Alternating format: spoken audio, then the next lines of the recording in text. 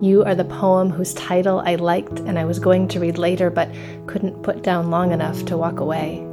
I'll keep reading it over again because the way you put words together is almost as beautiful as the way you listen.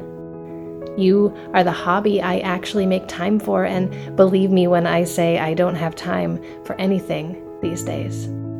I didn't know it was possible to carve out the minutes, and I'm not giving them back.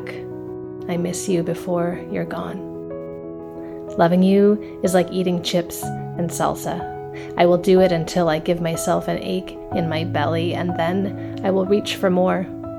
This is not a choice for me, and it is the most deliberate choice I have ever made.